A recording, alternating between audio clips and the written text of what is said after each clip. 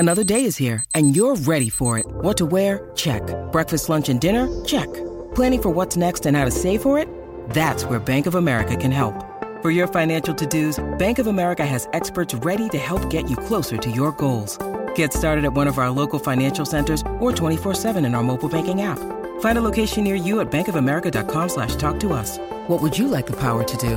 Mobile banking requires downloading the app and is only available for select devices. Message and data rates may apply. Bank of America NA, member FDIC. You're listening to a Score North podcast right now, and if you're a business owner, so are your customers. In fact, I could be talking about your business right now, telling the tens of thousands of loyal fans about you and sending them to your business. Find out how you can partner with your favorite Score North podcast. Visit scorenorth.com now and enter keyword partner. Fill out the form, and we'll get in touch with you quickly. Once Phil, Judd, Declan, or others start talking about your company, you'll be amazed at how many fans start showing up. So visit scorenorth.com now and enter keyword partner. Phil Mackey, Judd Zulgad. You guys are all encompassing. Mackey and Judd. You can listen to this for a little bit of pop culture, a little bit of what's hip in the cities. On 1500 ESPN. Now on Mackey and Judd. Do you believe in past lives? Did we ever really land on the moon? Questions What are the 6 degrees that separate you and Kevin Bacon? of significant importance. Hi, Dave. You got some questions for us? Yeah, I do, Phil. Well, Thank you for asking. Yeah, let's see what you got. Twins. 3 of 4 from the White Sox over the weekend after dropping the series opener in shameful fashion, losing that 5-0 as Judd was freaking out on the drive to Iowa. They came back with wins Friday, Saturday, Sunday. Lance Lynn gets his first W as a Twin. Gibby, incredible. Or at least pretty good. That's good enough. What's more true? The Twins are back, baby! Or the White Sox really suck? Oh, I'll get done quickly. The White Sox really suck. They have 9 wins. They're terrible. They are the Twins are the Twins' final record is actually not going to be abysmal because the AL Central is so bad. But until you start to beat teams outside the division consistently, I'm not in. The White Sox are a complete dumpster fire. So are the Royals. The Tigers aren't good, but they appear to be a step above those two teams. But this division outside of Cleveland might be historically bad. Yeah, and the Twins, if the Twins are also bad, it will be historically bad because then there'll be 4 teams that are just complete train wrecks and maybe they cannibalize each other a little bit. I lean more toward the White Sox just being atrocious. They're clearly in tank mode. They've traded Chris Sale and Adam Eaton and all these good players over the past couple of years. So their mission is very clear. They want to lose 100 games and continue to stockpile high draft pick assets and maybe even make a couple more trades if they can. Maybe they trade Jose Abreu at some point, but that's okay. I don't think the Twins have to apologize for what happened this weekend. It should have been a sweep, but take 3 out of 4 from a bad team, and then you get to face Detroit 3 times coming up. You get to face Kansas City 3 times before the end of the month. You get a bunch of games. So if you can just stomp on these teams while you get right. Buxton coming back at some point. Maybe he's on the road trip, so he might come back against St. Louis here. That would help your pitching staff. But for now, don't apologize. But it's because the White Sox are mostly trash. But that's interesting. You say talk about the Indians. They are exactly a 500 team, and with a 2-game lead over the Twins right now in the division. Let's say, yeah, sure, the White Sox are trash, but let's say the Twins are back, at least to some extent. Let's say the worst stretch of Twins baseball is now over for the season. The losing streak is over. They'll obviously win some, lose some, but the bad stretch is over. Percent chance they win the division at this point. Ooh. Wetmore, are you listening? Ooh. Wetmore? He's probably in the hallway right now, just grinding his axe. Non-zero. It's low. It's still low. Still non-zero. It's non-zero, but it's definitely below 50. I would say before the season, it felt low even because the Indians just like they've got Kluber and Carrasco and they've got Cody Allen and but Andrew Miller is on the disabled list. So maybe that's part of the reason why the door is open. Does he continue to have injury issues? I would say it's like 25 or 30%. And right now, the division looks like the better path when compared to the wild card because Houston is the second wild card team right now. I don't expect that to continue. I think Houston wins that division. But You have 8 fewer wins than the second wildcard team does right now. You're closer in the loss column, but like you got some work to do to catch up to those teams. You got less work to do to catch up to the Indians, but I think the Indians are better. So 25-30%. I think that's high. I'd say 5%. I'd say there's a 5% chance. So you've got them cooked as well. They're cooked. Yeah. You and Wetmore in the same. Listen, I learned from my mistakes. And my mistake last year was continuing to say, well, Cleveland's still not playing. And Cleveland didn't play well for a long time last year. And I continued time after time, show after show, to say they got a chance. Cleveland's not playing well. And as we discussed before, Cleveland reeled off basically a month straight without losing a baseball game. So I've got them cooked, and I think it's about a 5% chance. Yes, I think it's very, very, very long shot. So basically, there's nothing to watch this summer. Like you and Wetmore are just. I'm watching prospects. I'm watching the Miggy show. Does Miggy come back? Hey, you know I'm what? intrigued. He's a soap opera right now. He's a walking soap opera. There's 3 interesting pieces here. Well, Sano would be the 4th one, and I'm even like I've kind of ruled him out in a lot of ways. I'm kind of dumb. But I would say Byron Buxton. The fact that they were like 3-13 going into this series, or 3-13 after Thursday night with Byron Buxton out of the lineup, and 7-4 with him in the lineup. It's, that balances out a little bit over time, but it tells you he fixes so many problems. All of a sudden, Grossman has to play right field more often, and he has the ball go over his head, right? Which is just awful to watch. So yes. him, Irvin Santana coming back at some point, probably early June, and the fact that Fernando Romero is in your rotation now. If he all of a sudden is so there's things to in watch the for. rotation, but you say things to watch for. I say things that could actually keep you in this thing throughout the summer. Irv will be back, maybe as a mid-inning mop-up guy. With how great this rotation is. No room! Hey, Lance Lynn's on the board. Kyle Gibson's been lights out. Mike Schumann, longtime sportscaster for KGO TV in San Francisco, has resigned. 24 years with that TV station. He's been off camera for about a week or so after he was caught stealing a jacket that belonged to the director of team security for the Golden State Warriors, a guy by the name of Ralph Walker, who also doubles as Steph Curry's bodyguard. He stole the jacket as it was sitting on a chair in the arena with nobody around it. Wait, what? Caught on video. And what position was this guy? The guy who resigned? Yeah. He was a sportscaster, KGO TV in San Francisco. So he's a TV sports guy in one of the top 5 biggest markets in the country. Looking to make an extra buck. Probably making quite a bit of money. Okay. Stole the jacket that belonged to the director of team security for the Golden State Warriors. Couldn't just go to the pro shop and buy his own for $100. Okay. Yeah, don't sell those at the pro shop, okay? Maybe wanted to get an autograph, throw it on eBay. I don't know. Anyway, the question is... Interesting. If you were to go the way of Mike Schumann and wander into any of our local arenas, stadiums, etc., and steal one thing, wow, what would it be? Oh, is this like the Timberwolves garage sale? A little bit. Timberwolves garage sale. Timberwolves garage sale. Can I give you something that I lost track of years ago, but in my days at the Strib covering the Vikings existed at Winter Park and was parked in the corner of the facility for ages? It's good enough. Okay, because I would have gotten the keys and stolen this in a heartbeat if possible. They used to have what I'll describe as a bullpen car, but it had a Vikings helmet over the top. Oh, that's delightful. And I don't know if it might have been a Cushman that was specially designed, and I don't think it moved for ages. So clearly this was something that they had maybe at the Metrodome in the 80s or something like that. But I always wanted that sucker. I always wanted to steal that thing. Because, wouldn't it be great to be tooling down the road in a Viking car and people look and you're honking, big helmet, you're going about 30, which is probably the top speed for it. That's what I would have stolen if I could have. One day it was just gone, and I don't know if they sold it off or dumped it off or what. But that's the thing that if I could have, I would have taken. You should have inquired. I should have, and then one day it was just gone, and I forgot about it. But I always liked it. Well, TC Bear's head would be hilarious. Why'd you do that? He's a loyal listener. I'm sorry. I'm just saying it'd be amazing. Just walk around with the TC Bear head. I went with the more functional route here. There's 2 things, and one of them. I don't even know if one of them is going to be in use anymore because Chuck Fletcher is no longer with the Wild, but I go over to the X and I would steal the page of the contracts that are given out to players that involves no trade and no move. Like I would just steal it from the template. burn them. Just take it out. And then I would also go to the Mayo Clinic Square Wolves practice facility, and I would steal Andrew Wiggins' bench press because he wouldn't even notice it's gone. Wow.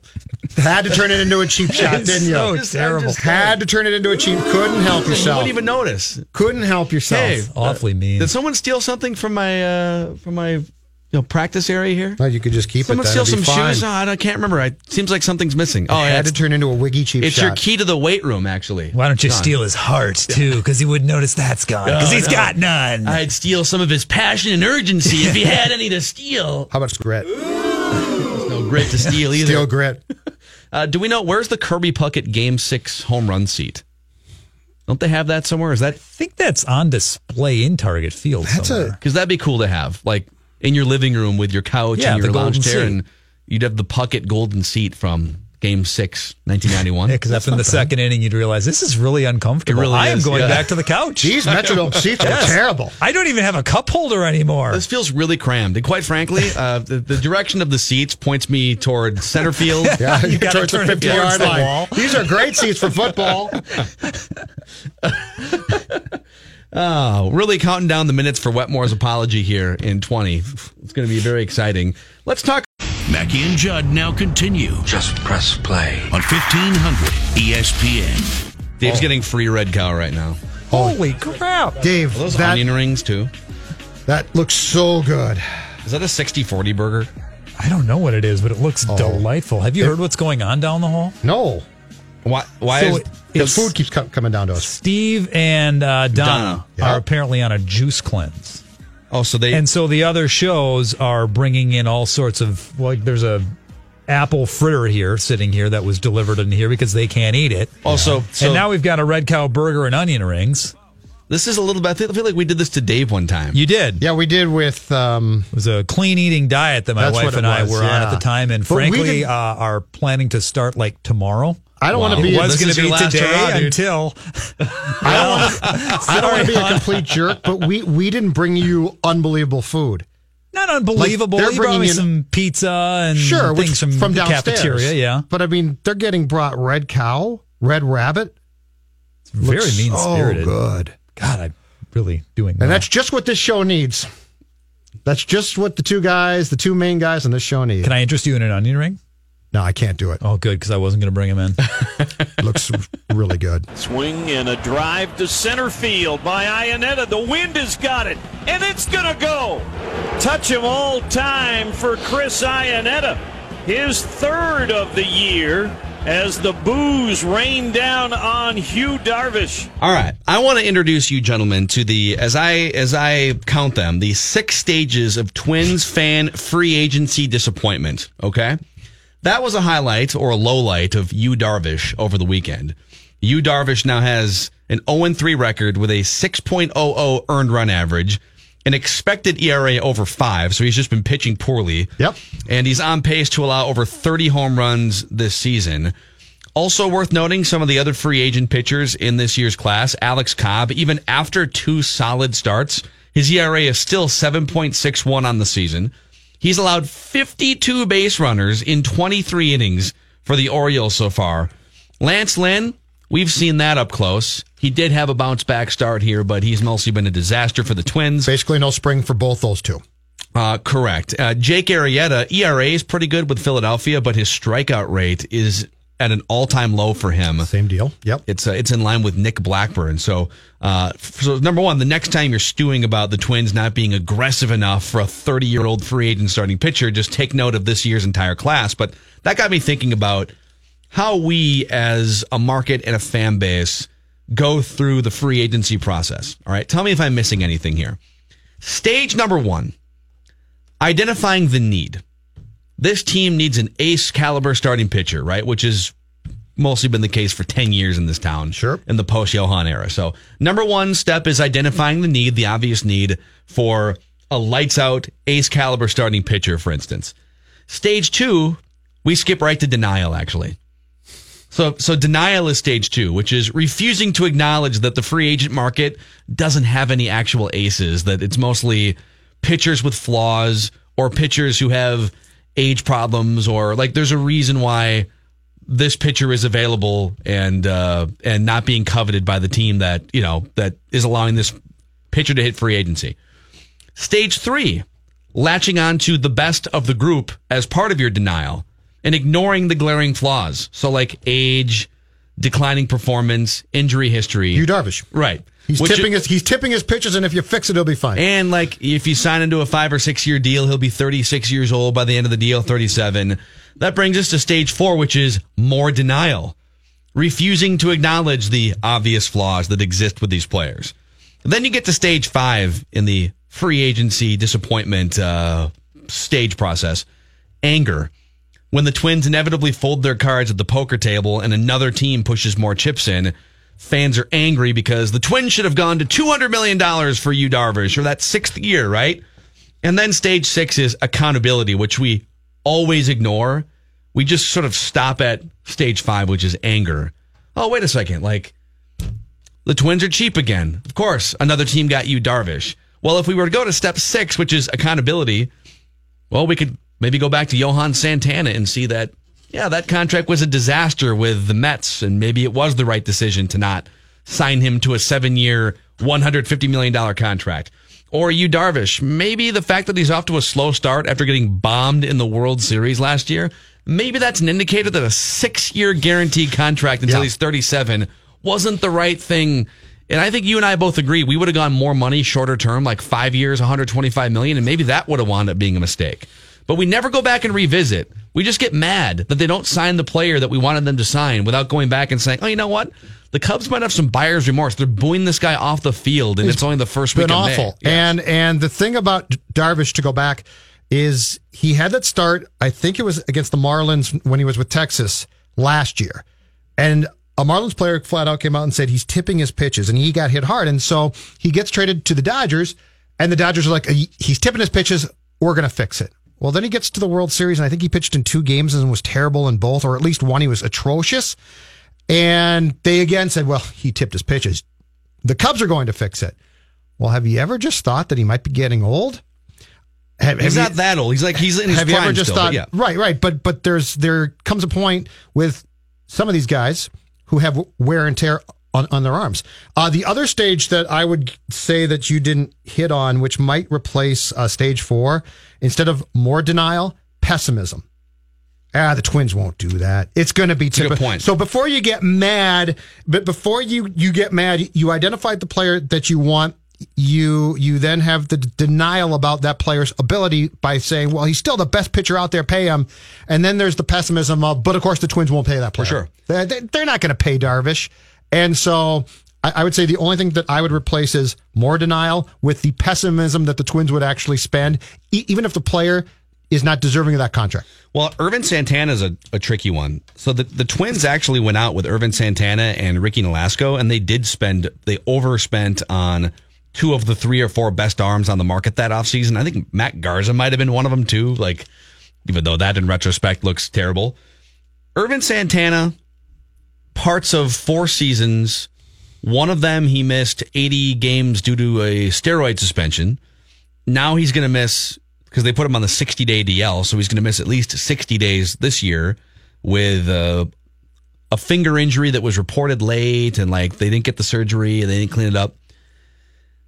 And one of those seasons was also a 100 loss year for the Twins. Like, as we look back on that Ervin Santana contract, I think this year is kind of the swing year for it. I could go either way on it. He helped lead them to a playoff spot absolutely last year. He also got shelled in the most important game of the season when they spotted him a 3-run lead. So we sit here and we look at the Ervin Santana deal and say, you know what, because of what he did last regular season, that's a great contract. I don't know. Yeah, it might not be a great. You know, I don't know if his presence prevented you from signing somebody better, but like they've had some bad seasons with him. He roughed up in a really important game. He's missed chunks of seasons. We get fooled because the Nolasco contract was so horrific. Because if I am correct on this, they gave out the Nolasco contract first, and then Santana came, I think, the next year. And the Nolasco contract was so bad, and he was such a dummy and was so awful that I think we say, well, Santana's been pretty good, right? And Santana has been pretty good. But this all goes back to, if you essentially take your cash and dive into the open market and say, we're just going to spend, it's not going to work. And unfortunately, fans are still conditioned to think, well, just spend on guys. Well, you can do that, but it's going to work sometimes. It's not going to consistently work.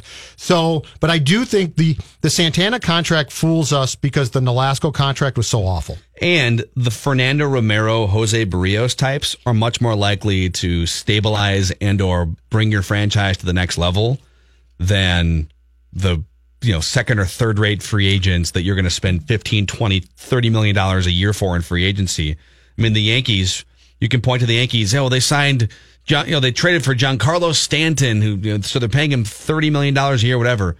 But it's Luis Severino that's the main reason why they're so good this year. He's been the best starting pitcher in baseball. Yes. Yeah. Didi Gregorius, who they traded for in the minor leagues. The indictment against the Twins for a long time now is not that they didn't go out and spend, it's they didn't develop pitching at all. And now we're starting to see some guys that they did. But if you want a real gripe against this franchise, the gripe is you didn't develop pitching for years. You didn't find arms for years. Yeah, it's very possible. Ervin Santana, so let's count this as his fourth season with the Twins. That 2 of the 4 seasons are complete throwaway seasons. Because one of them was he missed half the year and they got hot in the second half a little bit, but he missed half the year. This year, throwaway, especially if they're out of the race. Like, let's say he comes back and they have a bad week against St. Louis here, and they have a bad month against St. Louis and the Angels. The Brewers. To this point, he's pitched 500 innings in 3.5 years. That's not very many. Yeah, it's not a great deal. So I'm just saying, my point here is, before we get all outragey over free agency, let's understand what matters. It's mostly build that core from within, and then you sort of supplement. Yeah. And maybe Yu Darvish would have been supplemental, but he's been a train wreck for the Cubs so far. And they were just booing him off the field. Yeah.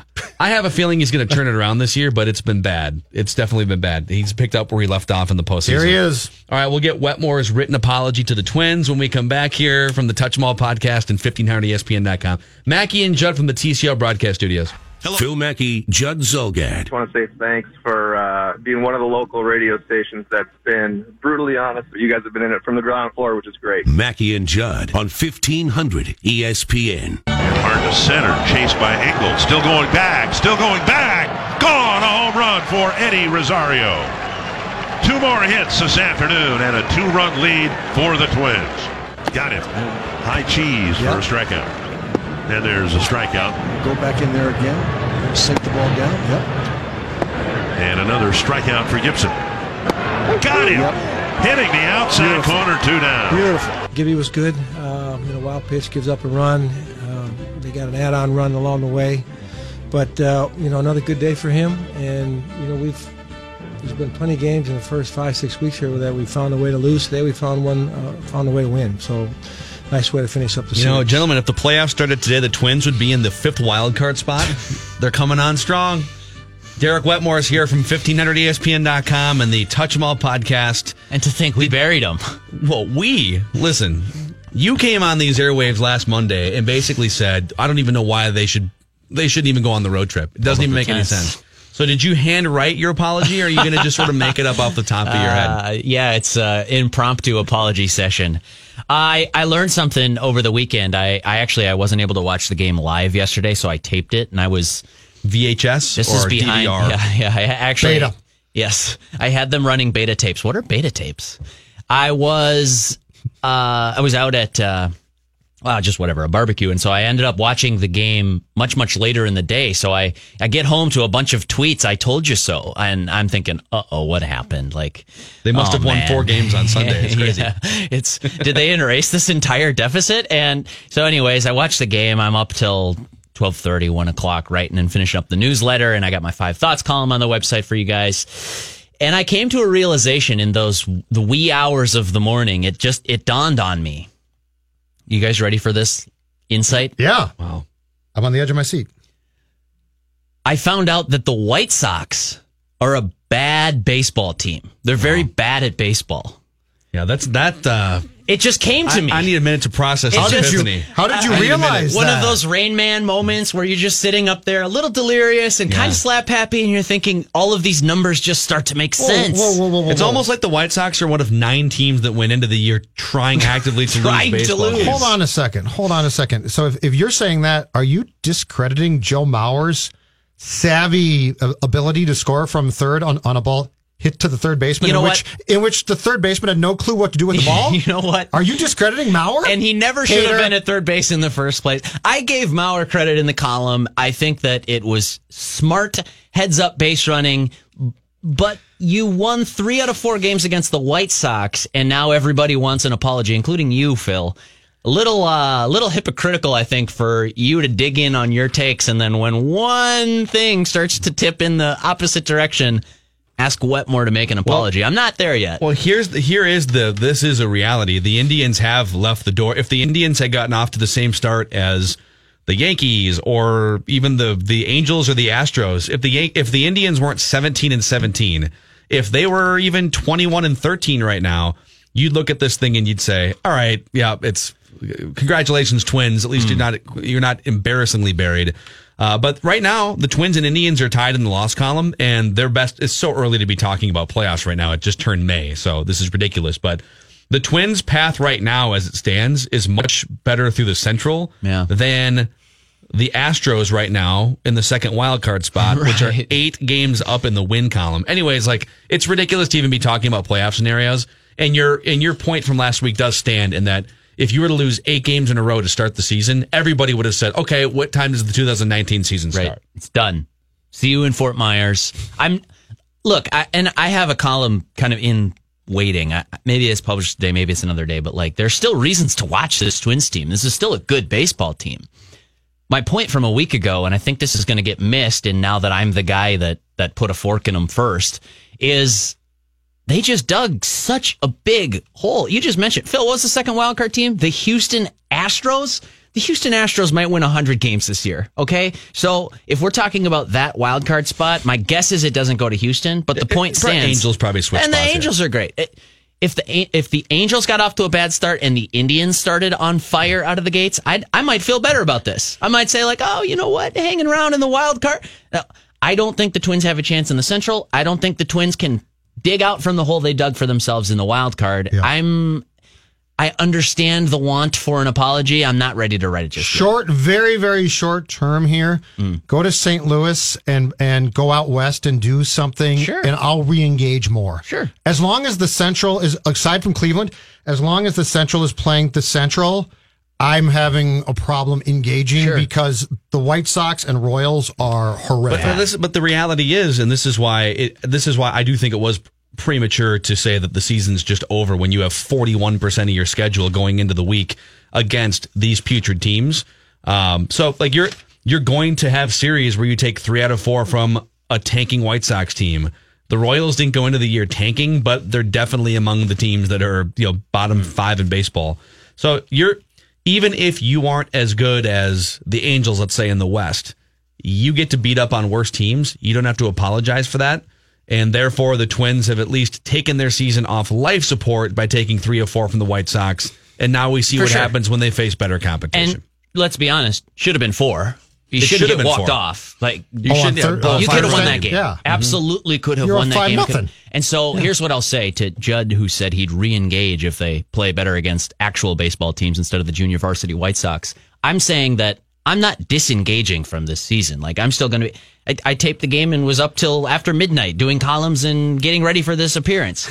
It's still a fun baseball team to talk about. They just have so much ground left to make up. And I think to your point, Phil, it's too early to talk about this stuff, but we learned a lot about these teams last year and in the offseason. I think we tend to forget that. We talk about things, yes, prematurely. Like in December, we think we know who's winning every division, and that sometimes turns out to be silly, but other times we know who the really great teams are. And I think we're seeing that play out. But then the season starts, and hope springs eternal. And optimism reigns all throughout spring training, and March 29th rolls around, and all right, everybody's 0-0. I think we spend too much time figuring out what we think about these to then just ignore everything after opening day. Sure. So I'm building this argument that I'm still standing by. If you can't tell, I'm digging my heels in. I'm building this based off what we learned last year and in the winter, and now I'm adding in the first month of the season, first 5 weeks of the season as seasoning on top of that. Okay, we know where they are in the standings. We know what we think about them. Maybe we have to adjust for some teams, but I just don't think you can go over dramatic in the first 4 weeks either way. I prefer to see this as reprioritizing your expectations. Okay. So the most positive thing I can say is you reprioritize your expectations. We should get a T-shirt for the state fair. That's what that's my because you're right. I'm not done with them. Dave Winfield used to call slumps. He said they're not slumps; they are periods of statistical adjustment. Sure, right. And so there's a long one here. That should be a State Fair T-shirt too, if we're being honest. Period of statistical adjustment.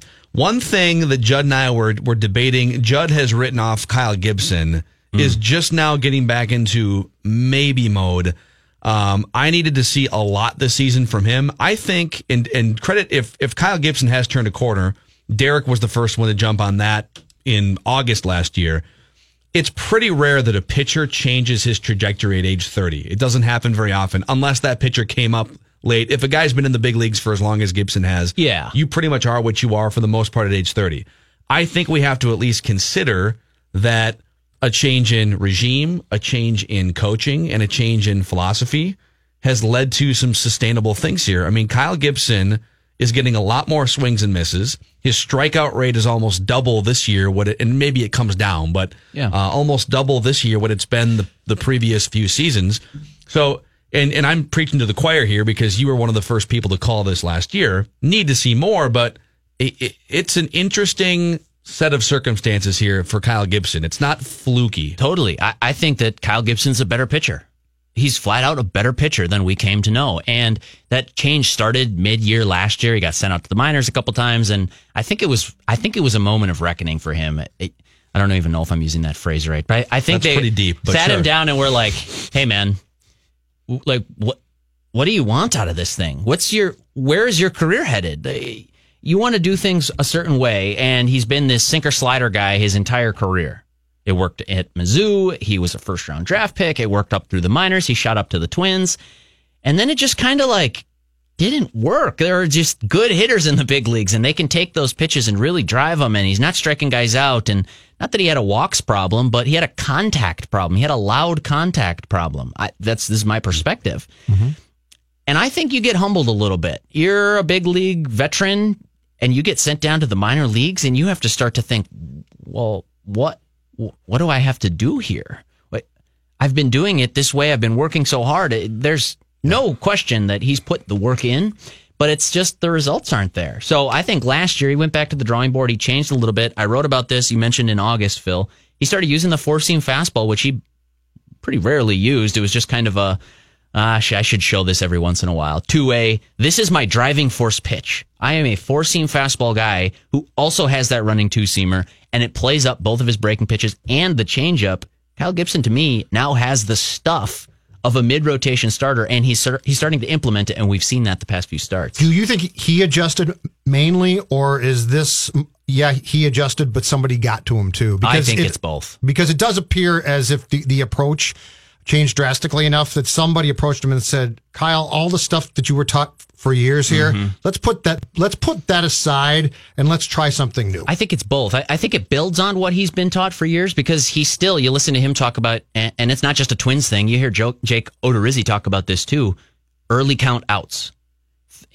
Gibson's philosophy comes from the Mizzou pitching staff, and I think that their philosophy is 3 pitches or less. Which is ridiculous, by the way. I'm fine with it. But then by definition you're pitching to contact. 3 pitches or less? If you're trying to say get ahead instantly, don't dilly-dally around, and then be the aggressor in the count. And look, if it's 4 pitches, well, fine, whatever. But if you take it to the logical extreme, it's dumb, because then you'd be up 0-2 and be like, well, I don't want to foul it off, so here I'll give up a dong. No, it's drive the count, be the aggressor, get to favorable pitchers counts, and that opens up your entire arsenal. So I'm actually okay with it if you interpret it correctly. I think Gibson is now building on top of that, Plus, he adds some swing and miss stuff. Plus, he sets up his secondary stuff with a much better fastball, which is the four-seamer. So here's the thing, though, and this is I brought up the Anthony Swarzak quotes from like a month or two ago, where he talked, and that was a second-round pick by the Twins, and he had a mid-90s fastball as a young kid, and the Twins developed him into this. Hey, we want 90-pitch complete games. That's what we're looking to do. We're looking to pound the zone early, and we're looking to use the second baseman and the left fielder to help convert those batted balls into outs. And he just started throwing sinker type pitches into the swing zones of hitters because that's what you do as a Twins pitcher. And by the end of it, he was unusable and had to go pitch in Korea and then learn how to get swings and misses with other organizations. So I think with Gibson, like, it's very telling that Kyle Gibson has the worst walk rate of his entire career so far this year. And he's also having the best season of his career. It's not that walking hitters is advantageous, but it's that any pitching coach from any philosophy would advise you to get ahead in the count. So that's a baseline prerequisite. It's once you're ahead in the count, are you still pitching to that contact? Or, like Gibson is this year, are you throwing stuff that's more chase-worthy? Yeah. Are you willing to walk a guy in order to get that swing and a miss, 5 times out of 10? And it looks to me like he's more willing to throw stuff out of the zone or make hitters take a good pitch that's breaking out of the zone or moving out of the zone. Well, I talked to him last year about that very same premise, and it's a fine line. Like, you're towing a razor's edge here with that point, Phil, because yes, you want chase stuff, but if you're only featuring chase stuff, you're becoming a walk artist. And that becomes problematic for a guy like Gibson. What he's trying to do is get outs in the zone, and I actually applaud him for that. I think he's going to get hit hard sometimes. I think he's going to give up some walks. But if he's attacking the strike zone, if he lives there, and then take what he says, which is, I need to live in the strike zone, and yes, some chase stuff is great, but he's not actively chasing swing and miss. I know that to be true for a fact. But then you watch him pitch, and it's like, when he's up 0-2, 1-2, what's he doing? A left-handed batter, he might run that little front door two-seamer, start it at his shoulder, and have it try to dive back over the plate. Or he's starting it off the plate and having it run away, so there's a 0% chance of a loud contact.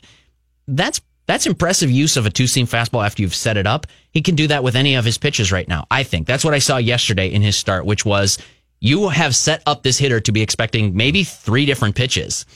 And then if you drop that slider in the dirt, well, you've got him mind melted, and all right, he had to protect against that fastball. Now you get swing and miss. Now you get chase stuff. That's what I think I'm seeing from Kyle Gibson, is that he's getting ahead in the count, and then he's driving the action. Yeah, and I think just to wrap this point, we got to take a break. We'll come back, talk more Twins with Wetmore. The Twins, for 15 years, philosophically, were all about not walking opposing hitters.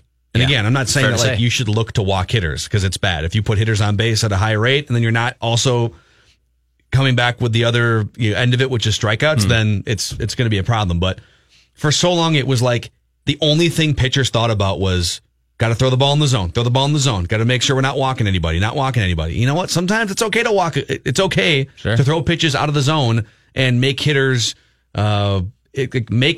see a wider zone for which you're throwing the baseball into. So let's come back, talk more Twins. Derek Wetmore's hanging out with us from the Touch 'Em All podcast and 1500ESPN.com. Mackey and Judd now continue. Oh, well, that just makes my nipples hard. On 1500 ESPN. Tune in Tuesdays at 6 p.m. for the Adrian Heath Show, presented by Heineken. Each week on Tuesdays at 6, Jamie Watson and Adrian Heath will break down Minnesota United FC, MLS soccer, and much more, all right here on 1500 ESPN. Thank you, David. TCL Broadcast Studios talking Twins with Derek Wetmore. Check out his work at 1500ESPN.com. Has 5 thoughts off the Twins White Sox from Sunday. Or don't, whatever. Well, you probably should. I mean, you might be curious. I don't know. Hey, so you are going to publish a column with 8 reasons for optimism about the Twins still. Got to balance it out. And, well, here's the thing. You don't necessarily have to go down the path of buying into the fact they're a playoff team, but that doesn't mean that you need to completely bail. So give me your top reasons for optimism and to continue to watch this team as they start a 2-game against the Cardinals. Hold on, before you do this, okay, I feel like you guys are framing this like, okay, if you're a Twins fan, you're going to watch the games. So people are going to watch games. I was just going to say that. To say that like people are on the cusp of not watching a Twins game is an unfair characteristic of where Twins fans are sitting right now. But is it? Because I've had 2 types of people ask me these questions in the first 4 or 5 weeks of the season. Hell, how are the Twins doing? Oh, I kind of like, there's I watch every game. What are you guys going to talk about on Mackie and Judd this week? But then, that's who you're talking about, Phil. There are the people who are Vikings fans or just kind of like, whatever. They're Minnesota sports people who watch 10 games a year and they kind of want to know, like, oh, do I need to start paying attention? No, agreed. I think my question is this list 8 reasons for optimism that they can get to the playoffs this year? Sorry, that ship has sailed. It's 8 reasons to remain engaged. That's right. These are I got reasons why I'm watching this team, and I'm fine despite the fact that I told you they're not going to make the playoffs. And I will continue to watch them no matter how horse bleep they might get or how good. Bingo. Okay, you go through your half optimistic list, and then later I'll give you 8 reasons why they can actually make the playoffs. I'll go down that. Panic and Homer, baby. They might be pretty Panic similar lists, actually. To rule them out at 13 and 17 is very spicy. It's very spicy take. It's a spicy take. And what do I win when I'm right? A little mustard. That's fine. A little extra Dijon on there. I like that horseradish sauce. You may very well be right. Sorry. So, reasons to stay engaged. And this is what I'm telling the people who are like going to watch their 10 games a year and they're just deciding, should I just watch 0 games this year? And I say, no, like this is still a good, fun, and interesting baseball team.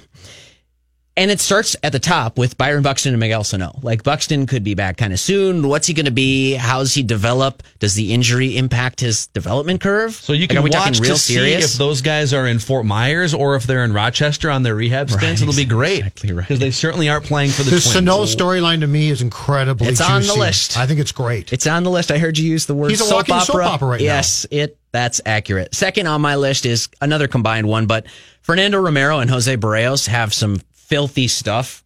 And if they can harness it and become 2 guys that are mid to top of the rotation starters, that means something for this year. That means something for next year. That means something for the year after that. I'm watching that. I'm not missing a Barrios start. I'm not missing a Romero start.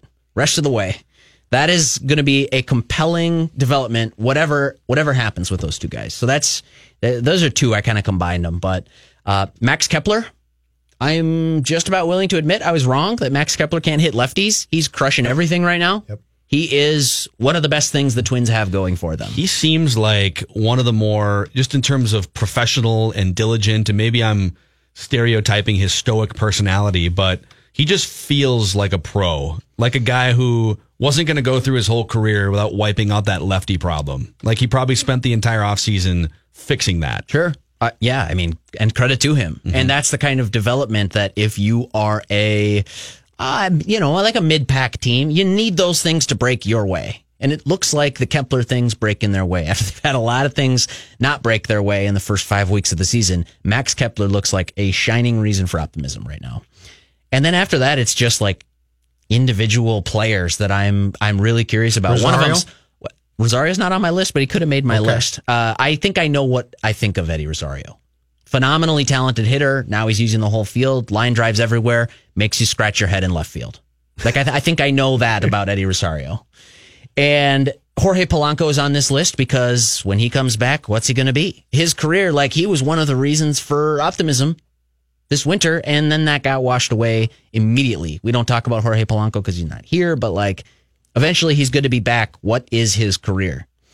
And then the final 3 are just like these 3 guys. They get talked about a lot, but they don't get enough appreciation. Like you should have an appreciation day for Eduardo Escobar. He's the best thing going for the Twins right now. You should have an appreciation day for Brian Dozier. And if this thing goes off the rail, trade fodder. We can talk about that in months to come. But Brian Dozier is a great baseball player. And as much as we talk about him, I don't know how much we appreciate that.